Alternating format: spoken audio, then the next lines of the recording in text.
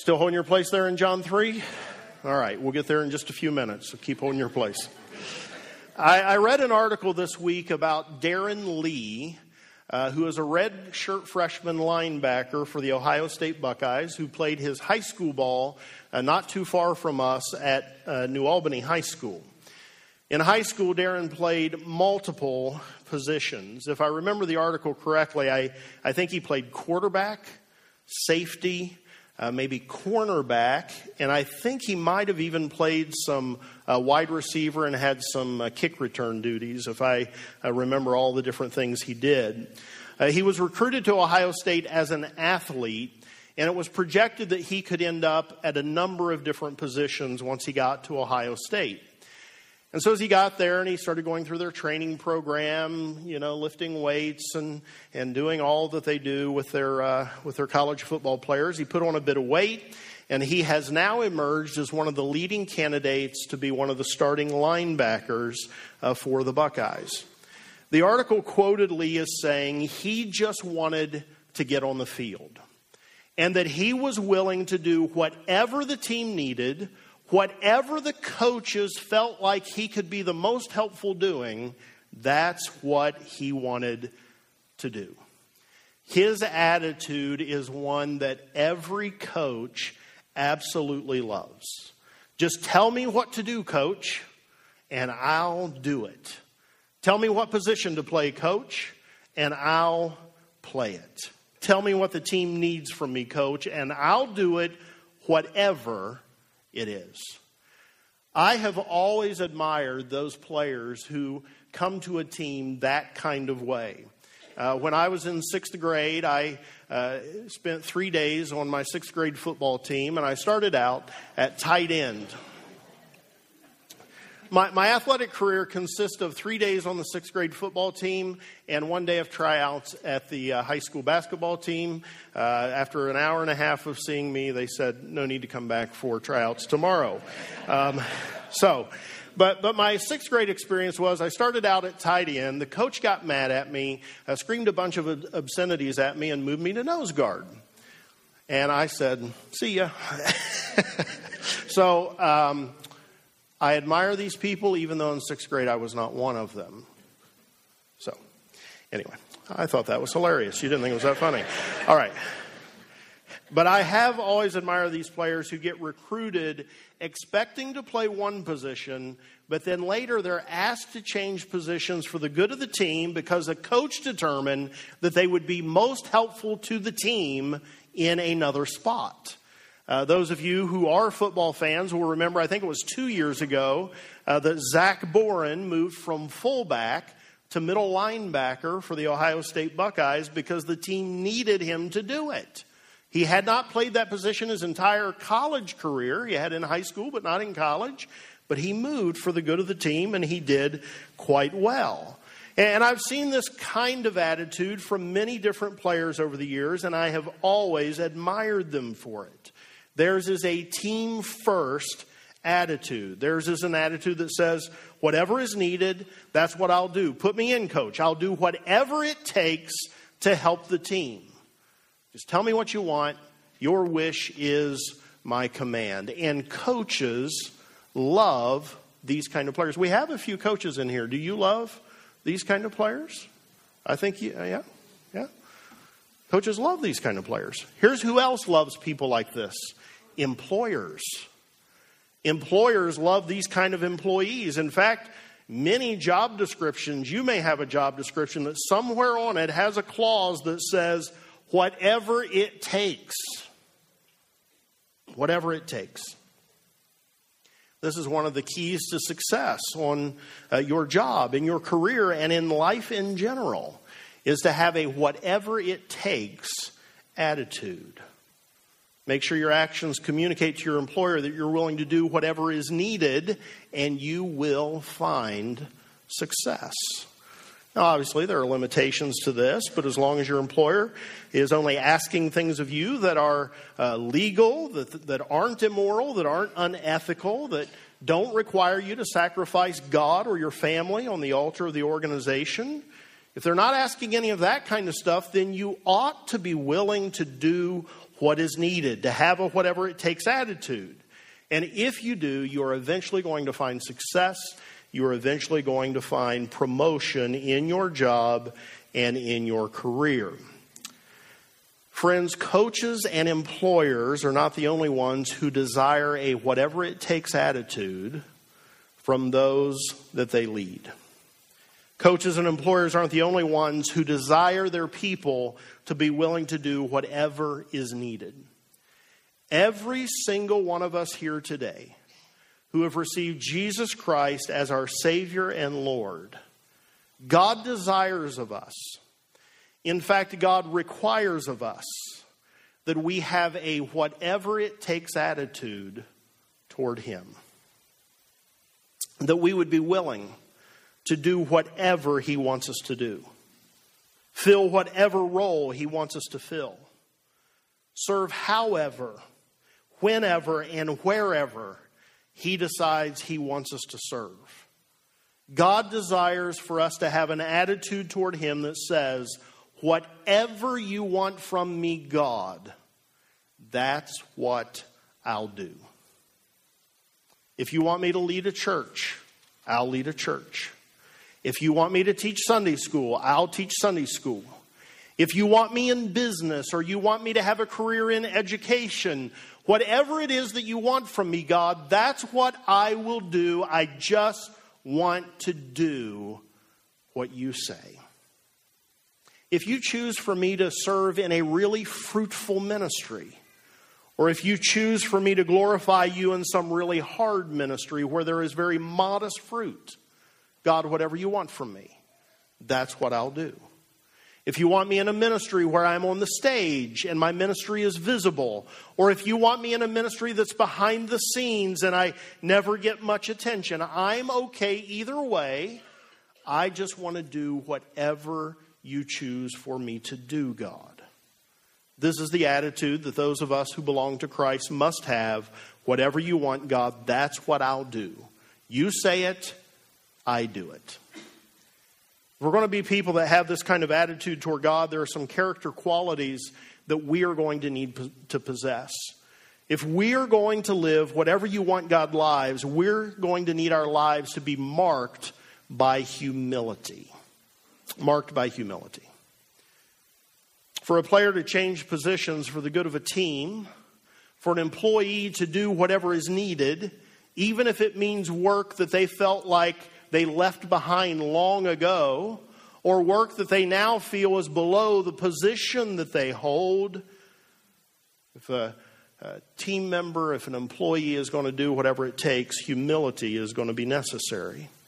And for us to have a whatever you want God attitude requires humility. Humility is a modest assessment of one's own importance. A modest assessment of one's own importance. And who is our model for humility? Jesus. Christ is our model.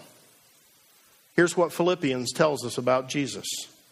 Who being in very nature God, did not consider equality with God something to be grasped, something to be held on to, something to be clung to tightly, but made himself nothing, taking the very nature of a servant, being made in human likeness. And being found in appearance as a man, which is a pretty huge condescension from the position of God, he humbled himself and became obedient to death, even death on the cross. Christ is our model of humility. He didn't say, hey, listen, I'm God the Son. I'm not going to take on human flesh and experience death for those people. No. He humbled himself. He took on human flesh. Became obedient to death for our sakes. This is the one we follow. Are we somehow better than the one we follow? No. For our lives to please God, they must be marked by humility. We must be willing to say to God, do with me whatever you want. We must be humble enough to defer to God. And in fact, that's the next thing that we need. If we're going to live whatever you want God lives, we need to practice deference to God. A coach needs his players to defer to his judgment. An employer needs employees to defer to the decision makers for the good of the company. No organization can properly function, at least successfully, if everyone insists on having their own way all of the time. Or if everyone refuses to do things that they would prefer not to do. Deference is required. And for us to have a whatever you want God attitude, we must be willing to continually defer to what God wants from our lives. We have to remove ourselves from the throne of our lives, and we have to yield that throne to the person who rightfully sits on it. Deference is the respectful submission to the will of another. And what we're going to look at today primarily is the life of John the Baptist. We will also briefly consider the life of the Apostle Peter. And what we're going to clearly see is that they practiced deference to the will of God. God's will required of John and Peter required things of them that they would have preferred to be different. But they deferred to God, which we must always do, because God knows best. God really knows best what needs to happen in our lives. And so we must defer to Him.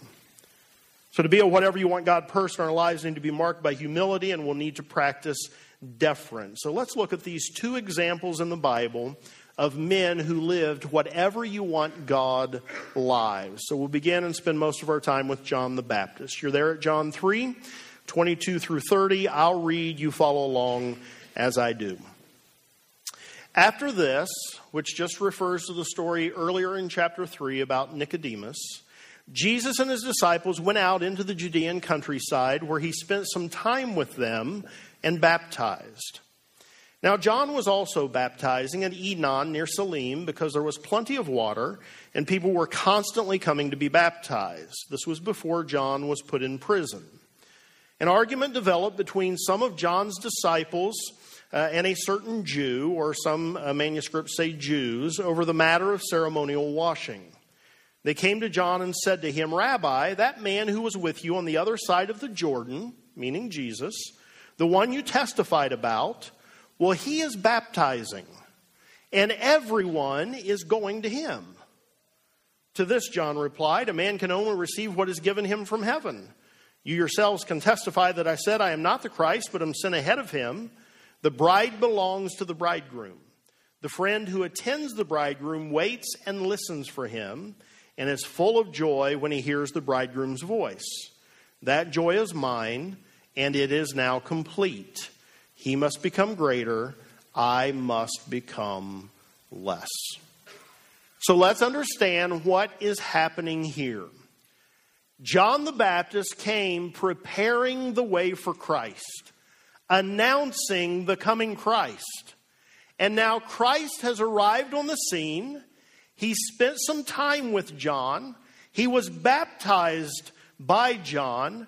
And now, while John is still preaching and still baptizing people, Jesus' popularity begins to grow. And it's reported to John that Jesus has now gone on the other side of the river, and he's baptizing people. And people who used to be following John are now leaving him to go and follow Jesus. Now, there are a lot of details we won't go into, but this is the part that's important for us to understand. The one John has been preaching about is now on the scene, and people are abandoning John to go to Jesus. We're told that an argument developed between some of John's disciples and a certain Jew, or again, some manuscripts say Jews. It's been speculated that this might have been the result of some of John's followers being jealous of what they were hearing about people leaving them for Jesus, and they may have started making the argument that no baptism was better than the baptism of John. Others have suggested that perhaps the Pharisees were involved here, trying to make some of John's disciples jealous of Jesus' growing popularity. Whatever the case is, Jesus has come, and people who used to follow John have left him and are going to Jesus. And those who are still following John come to him concerned about this because their ministry is not going as well as it did. They are not as popular as they had been. And so now we're going to find out some very important things about John. We're going to find out, was John really in it for Jesus, or was he in it for himself?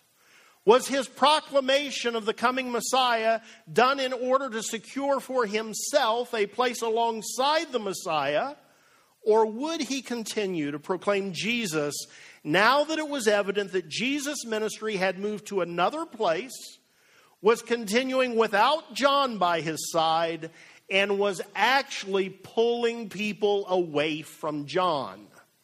We're about to see what John's true motivations were. Friends, I think that all of us are tempted from time to time to be really vocal about Jesus and his kingdom, really excited about the work of God, as long as things are going our way. As long as our ministry is fruitful, as long as our business is good, as long as blessings are plentiful.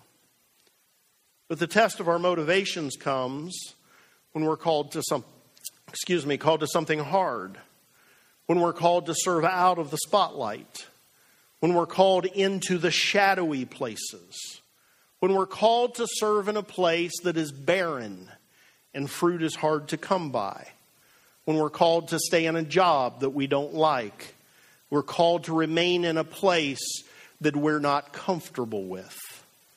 If our calling is to have lots of success, that's great. But what if our calling leads us to a barren place? Or what if our calling includes lots of success, but we never get to a place where the success isn't also accompanied by difficulty? I don't know about you, but I have never had a moment in my life where there was something really good happening that I didn't also have something that I wished wasn't the case happening right along with it. It is almost always the case that even when we find success, there is something going on somewhere in our orbit that we wish was not that way. Will we say, whatever you want, God, and humbly defer to God's will for our lives when everything isn't the way we want it? Or will we rebel? John the Baptist, if not properly motivated, if he doesn't see life as he really should, he's set up here to react very negatively. Here's what his followers are essentially saying to him. Jesus is getting into our territory. He's taking over what you were called to do, John. That's what they're saying. An improperly motivated man is set up here for all kinds of things. To react in jealousy, to become angry, but not John.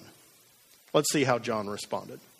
Verse 27, to this John replied, "A man can only receive what is given him from heaven." John is simply saying, whatever my ministry is, whatever following I have, whatever my role is, I only have what's been given me from heaven. What humility, friends. What humility. When everyone was following me, I only had what was given me from heaven. Now that people are leaving me, I only have what's been given me from heaven. I only have what God gives. Nothing is really ours, including our ministry. It's God's that He's graciously given to us. whatever it is and whatever it looks like. So we don't need to be jealous, because it's not about us. It's about God's will.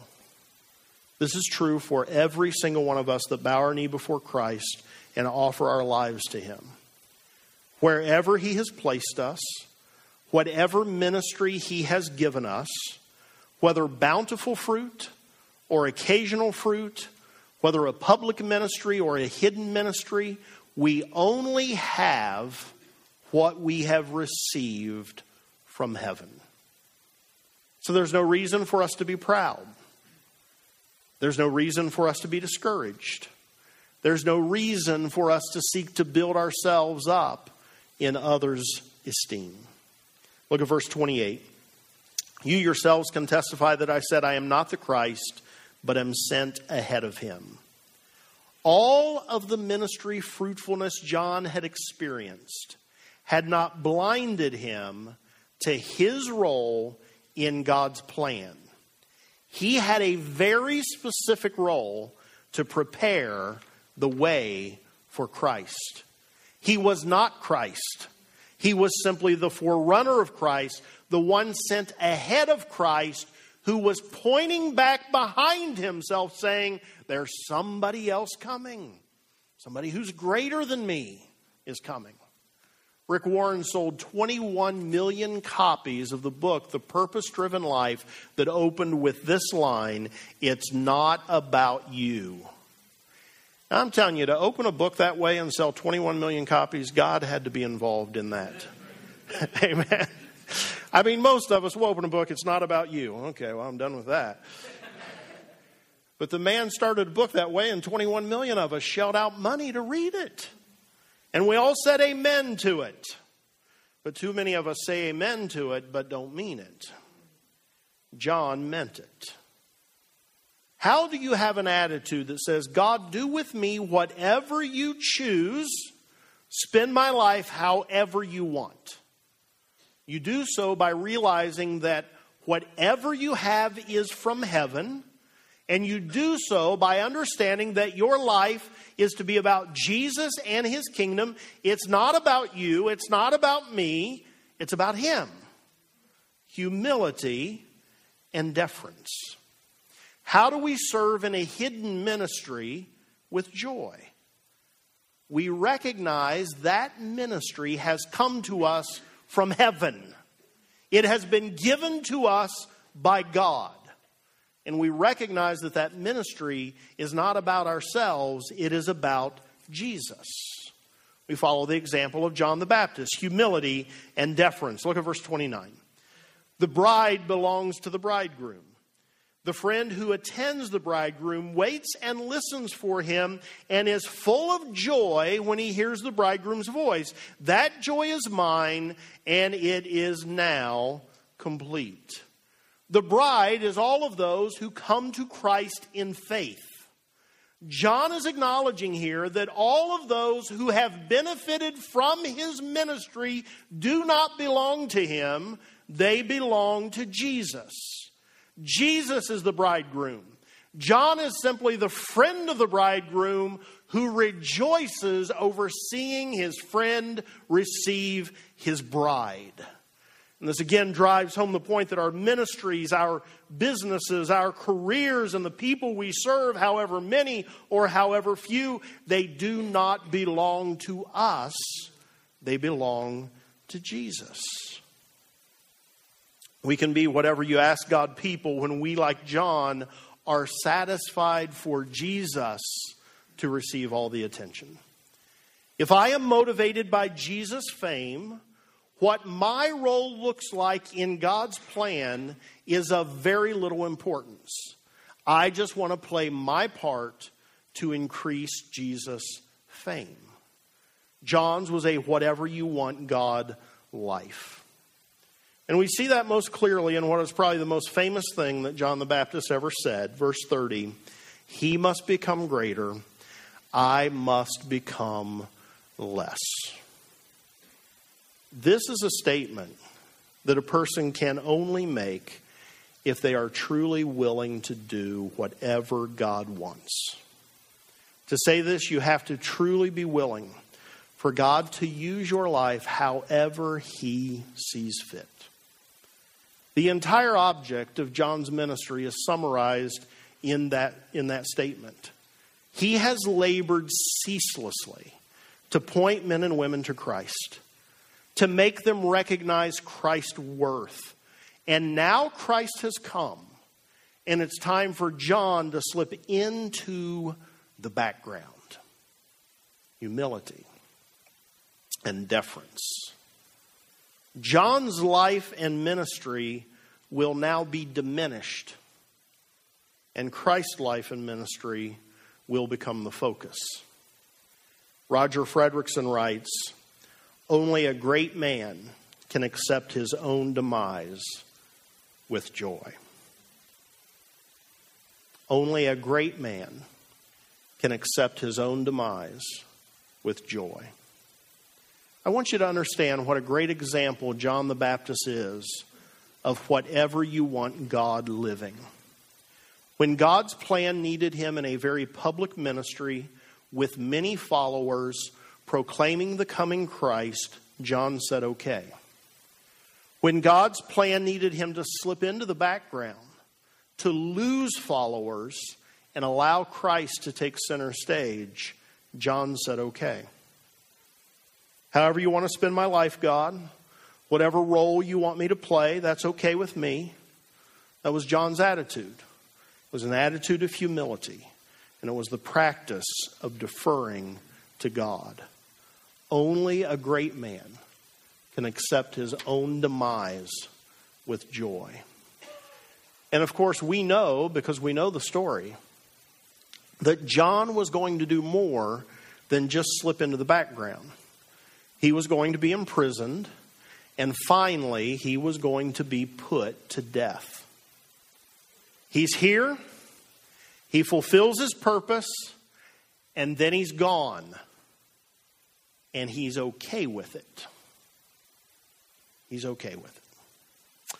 Here's what Jesus said of John the Baptist. I tell you the truth. Among those born of women, there has not arisen anyone greater than John the Baptist. Can you imagine having Jesus say that of you? There's no one greater, according to Jesus. So what's this tell us about the way of greatness in God's kingdom? It is a willingness to be obedient to whatever God asks. It is a willingness to say, yes, I will play whatever part you want me to play. Humility before God, deference to God's will. These are the ways to greatness in God's kingdom. Not how visible your role, not even how fruitful you are, but how willing you are to play the role that God assigns you. And we see this all through the Bible. People who were willing to do whatever God asked of them. Now, sometimes they needed extra persuasion, but they still were willing. And I want to mention just one other here. I've referenced this a number of times over the years because I just find this story so compelling. It's about the Apostle Peter, and it's found in John 21 if you want to read the story this week. Peter, many of you will remember, had denied even knowing Jesus at the most difficult point in Jesus' earthly life, the trial leading up to his crucifixion. And John 21 gives us an account of an interaction between Jesus and Peter that occurred between the time of Christ's resurrection and his ascension into heaven. And it's a story of Jesus reinstating Peter as one of his followers in spite of this horrible unfaithfulness that Peter had just demonstrated. Jesus reinstated Peter. He gave him the assignment to care and feed God's people. And then Jesus told Peter another way that his life was going to be used to glorify God. Here's what Jesus said to Peter. I tell you the truth. Whenever you hear that, it means this is going to happen. You might as well make peace with it. It's going to happen. I tell you the truth. When you were younger, you dressed yourself and went where you wanted. But when you are old, you will stretch out your hands, and someone else will dress you and lead you where you don't want to go. And then we're told Jesus said this to indicate the kind of death by which Peter would glorify God. And then he said to him, "Follow me." Jesus has just told Peter he's going to die, and that his death will glorify God. Wow. What's Christian tradition tell us about Peter? It tells us he was crucified upside down. I hope that your theology makes room for things like the Apostle Peter's death bringing glory to God. I hope your understanding of the favor of God makes room for the fact that sometimes people who are highly favored by God are given really hard assignments by the God who favors them. The favor of God doesn't mean a parking space near the Walmart. That's not what the favor of God means. Sometimes the favor of God requires that you still get an assignment where you die. I hope your theology has room for that. It must. Because God requires that we be people who say to Him, "Whatever you want, God, that's what I'll do." Now, feeding God's people is one thing. That's one of the assignments that Jesus gave Peter. Feed my people, lead them, teach them. That's one thing. But dying is another. And so Peter objects to this. How many of you think, you don't have to raise your hand, but how many of you think you might have objected? At least just a little bit inside. I'm not sure, God. Let me think about it. Peter objects. The Bible says Peter turned and looked at John, the John who's writing all this. And he says, "What about him?" Peter wants to know if things are going to be fair. If he has to die, somebody else needs to die too. He wants to know if John is going to have to walk the same path he has to walk. And I'll tell you, I can relate to this. I mean, I can remember being 27 years old and being sick, needing surgery, and even though Michelle thinks it was irrational, thinking I was about to die. And I thought, I don't know one other 27-year-old who's facing this and about to die. It'd make me feel so much better if I knew at least one other 27-year-old that was this bad off. They say misery loves company. Peter wants to know that he's not going to be alone in his misery. He's essentially saying, could John please die alongside of me? I want John to die too. What about him? And friends, listen to what Jesus says. Jesus, meek and mild. Jesus, who only pats us on the head and tells us what we want. Jesus, who tells us we're the greatest thing since sliced bread, and He just wants to fulfill our wildest dreams on earth. You know, that Jesus of popular culture, of popular myth, looks at a man who's just been told he's going to die and says, what about him? Do I get any company as I die? And here's what Jesus says. If I want him to remain alive until I return, what is that to you? You must follow me. Let yourself think about that statement for a minute. And here's how we imagine Jesus saying it. Peter, if I want John to remain alive until I return, why should that trouble you? You must follow me. I personally think that by this time, Jesus is probably just a tad bit on edge with Peter. I could be wrong, but it's just my suspicion. I think it's something more like, Peter, if I want him to remain alive until I return, what is that to you? I don't know. You can choose which it is. Either way, it's a pretty tough statement. you must follow me. Here's what he's saying. Someone else's assignment is not your concern, Peter. You must follow me. You must fulfill the assignment that I have given you. Whatever you want, God, is the attitude that we must have if our lives are going to please God, if we're going to fulfill God's will, if we're going to play our role in bringing glory to God. How often we look at our role and compare it to someone else's in the body of Christ and we become dissatisfied. Maybe our job is harder, at least we think. And so we complain, what about him? What about her? I want this to be even, God. But here's the thing, folks. God has uniquely gifted each of us. He has placed us in his body as he sees fit. And he has given us each assignments that he wants us to fulfill. None better than the other, just different. Will we joyfully carry out the job God has given us? Or will we be unhappy and discontented because we wanted a different job? What about you? Are you okay if where you're serving right now is God's ultimate plan for you? It might not be. God might have something else for you. But what if right now where you're serving is God's ultimate plan for you? Are you okay? Even if you perceived something more was God's plan? If you're in a hidden ministry and that's God's plan for your whole life, are you okay with that? Will you faithfully and joyfully carry out God's assignment? Or maybe it's just the opposite for someone in here. Maybe you want a hidden role. Maybe you're comfortable in a hidden ministry, but God is asking you to step into a more visible role. Will you do that?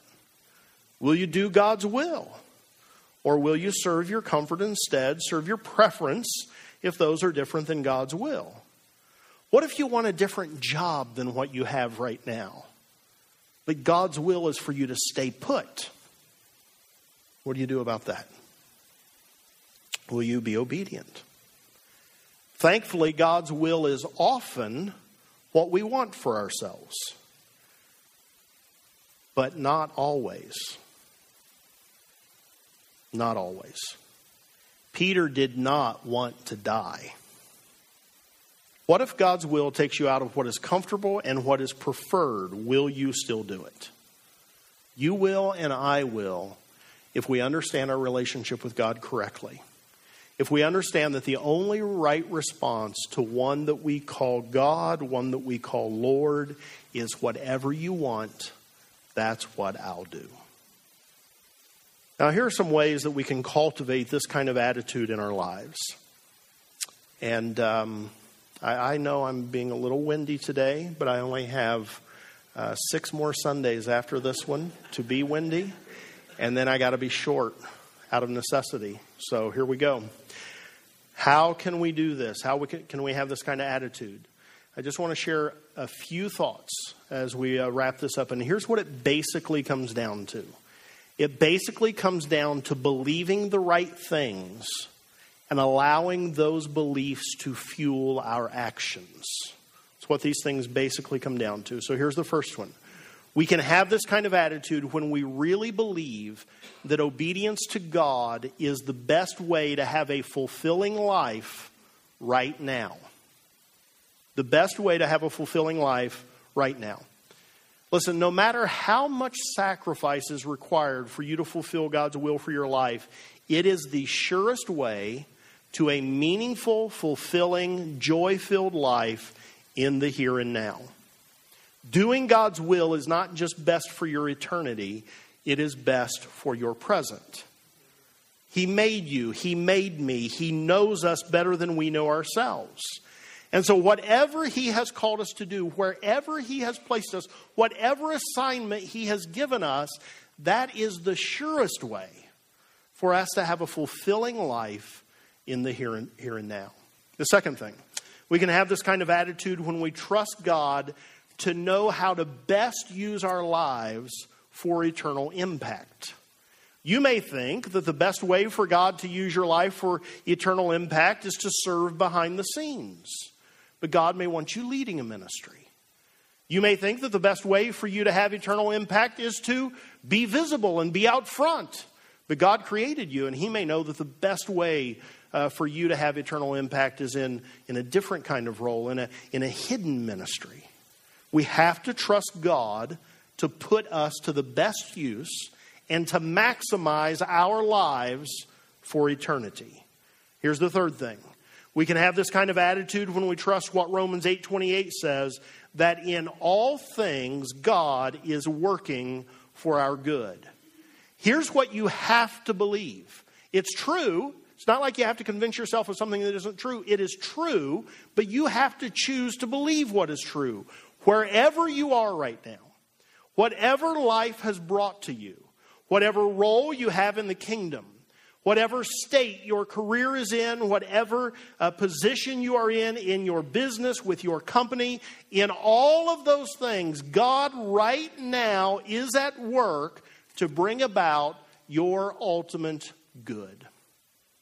Even if something in your life right now is really difficult with any of those things, God is working in those things for your ultimate good. The fourth thing, we can have this kind of attitude when we really buy into doing everything that we do as unto the Lord with all of our hearts, as Colossians 3:23 and 24 instructs us. There is nothing in life, there is no role in ministry, there is no job, there is no educational pursuit that isn't meant to bring glory to God. And so wherever you are right now, whatever God has you doing, glorify Him in that role. If you're on the stage leading worship, glorify God with all of your heart as unto the Lord. If you're working with children in flight school, do it with all of your heart as unto the Lord. If you're spending hours alone in intercessory prayer, do it with all of your heart as unto the Lord. If you're regularly serving at the food pantry and helping the poor, do it with all of your heart as unto the Lord. If you're running a business, do it with all of your heart. You can glorify God by the way you run your business. If you're working for a large corporation, you can glorify God by being the best employee that corporation has. If you're working in education, glorify God by helping to, in small ways, to turn the minds and hearts of those you teach in a Godward direction. If you can't do it any other way, you can do it by praying for them. Glorify God. If you're driving a truck, do it as unto the Lord. Glorify God as you drive that truck. Do everything you do with all your heart as unto the Lord. The fifth thing, we can have this kind of attitude when we live for eternity, remembering that this life isn't just about this life. Listen, obedience to the will of God is the surest way to a fulfilling life now. But it really is true that this life is not just about this life. Heaven is our hope, and it should motivate all that we do for God. Hebrews tells us of the heroes of the faith who did not consider this world their home, but were looking forward to a better place, their heavenly home. You can be a whatever you want God Christian when you really believe that this life isn't just about this life. And you live in the light of eternity. You live for eternity. You live oriented toward eternity.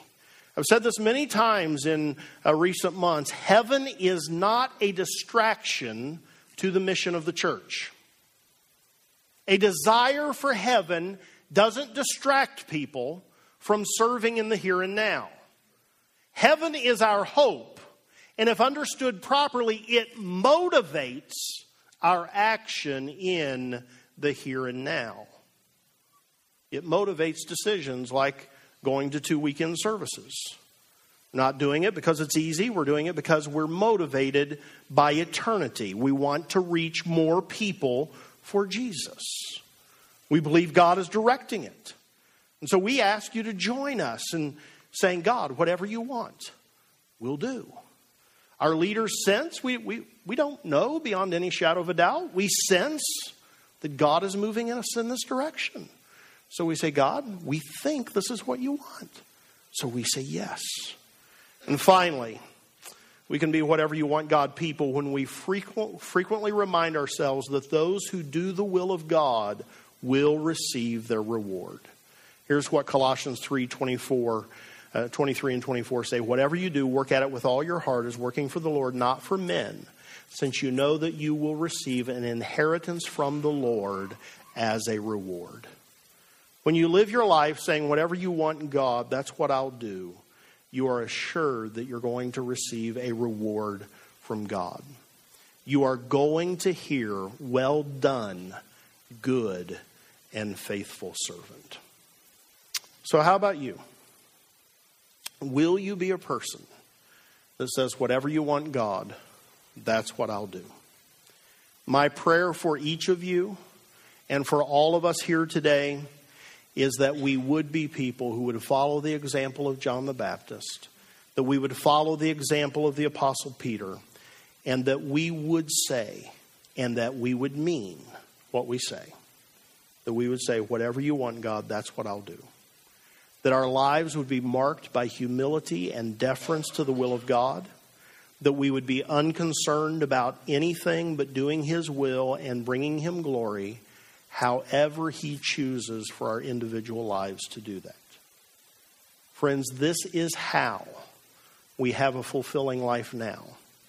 And it is how we receive our eternal reward. Why don't you stand?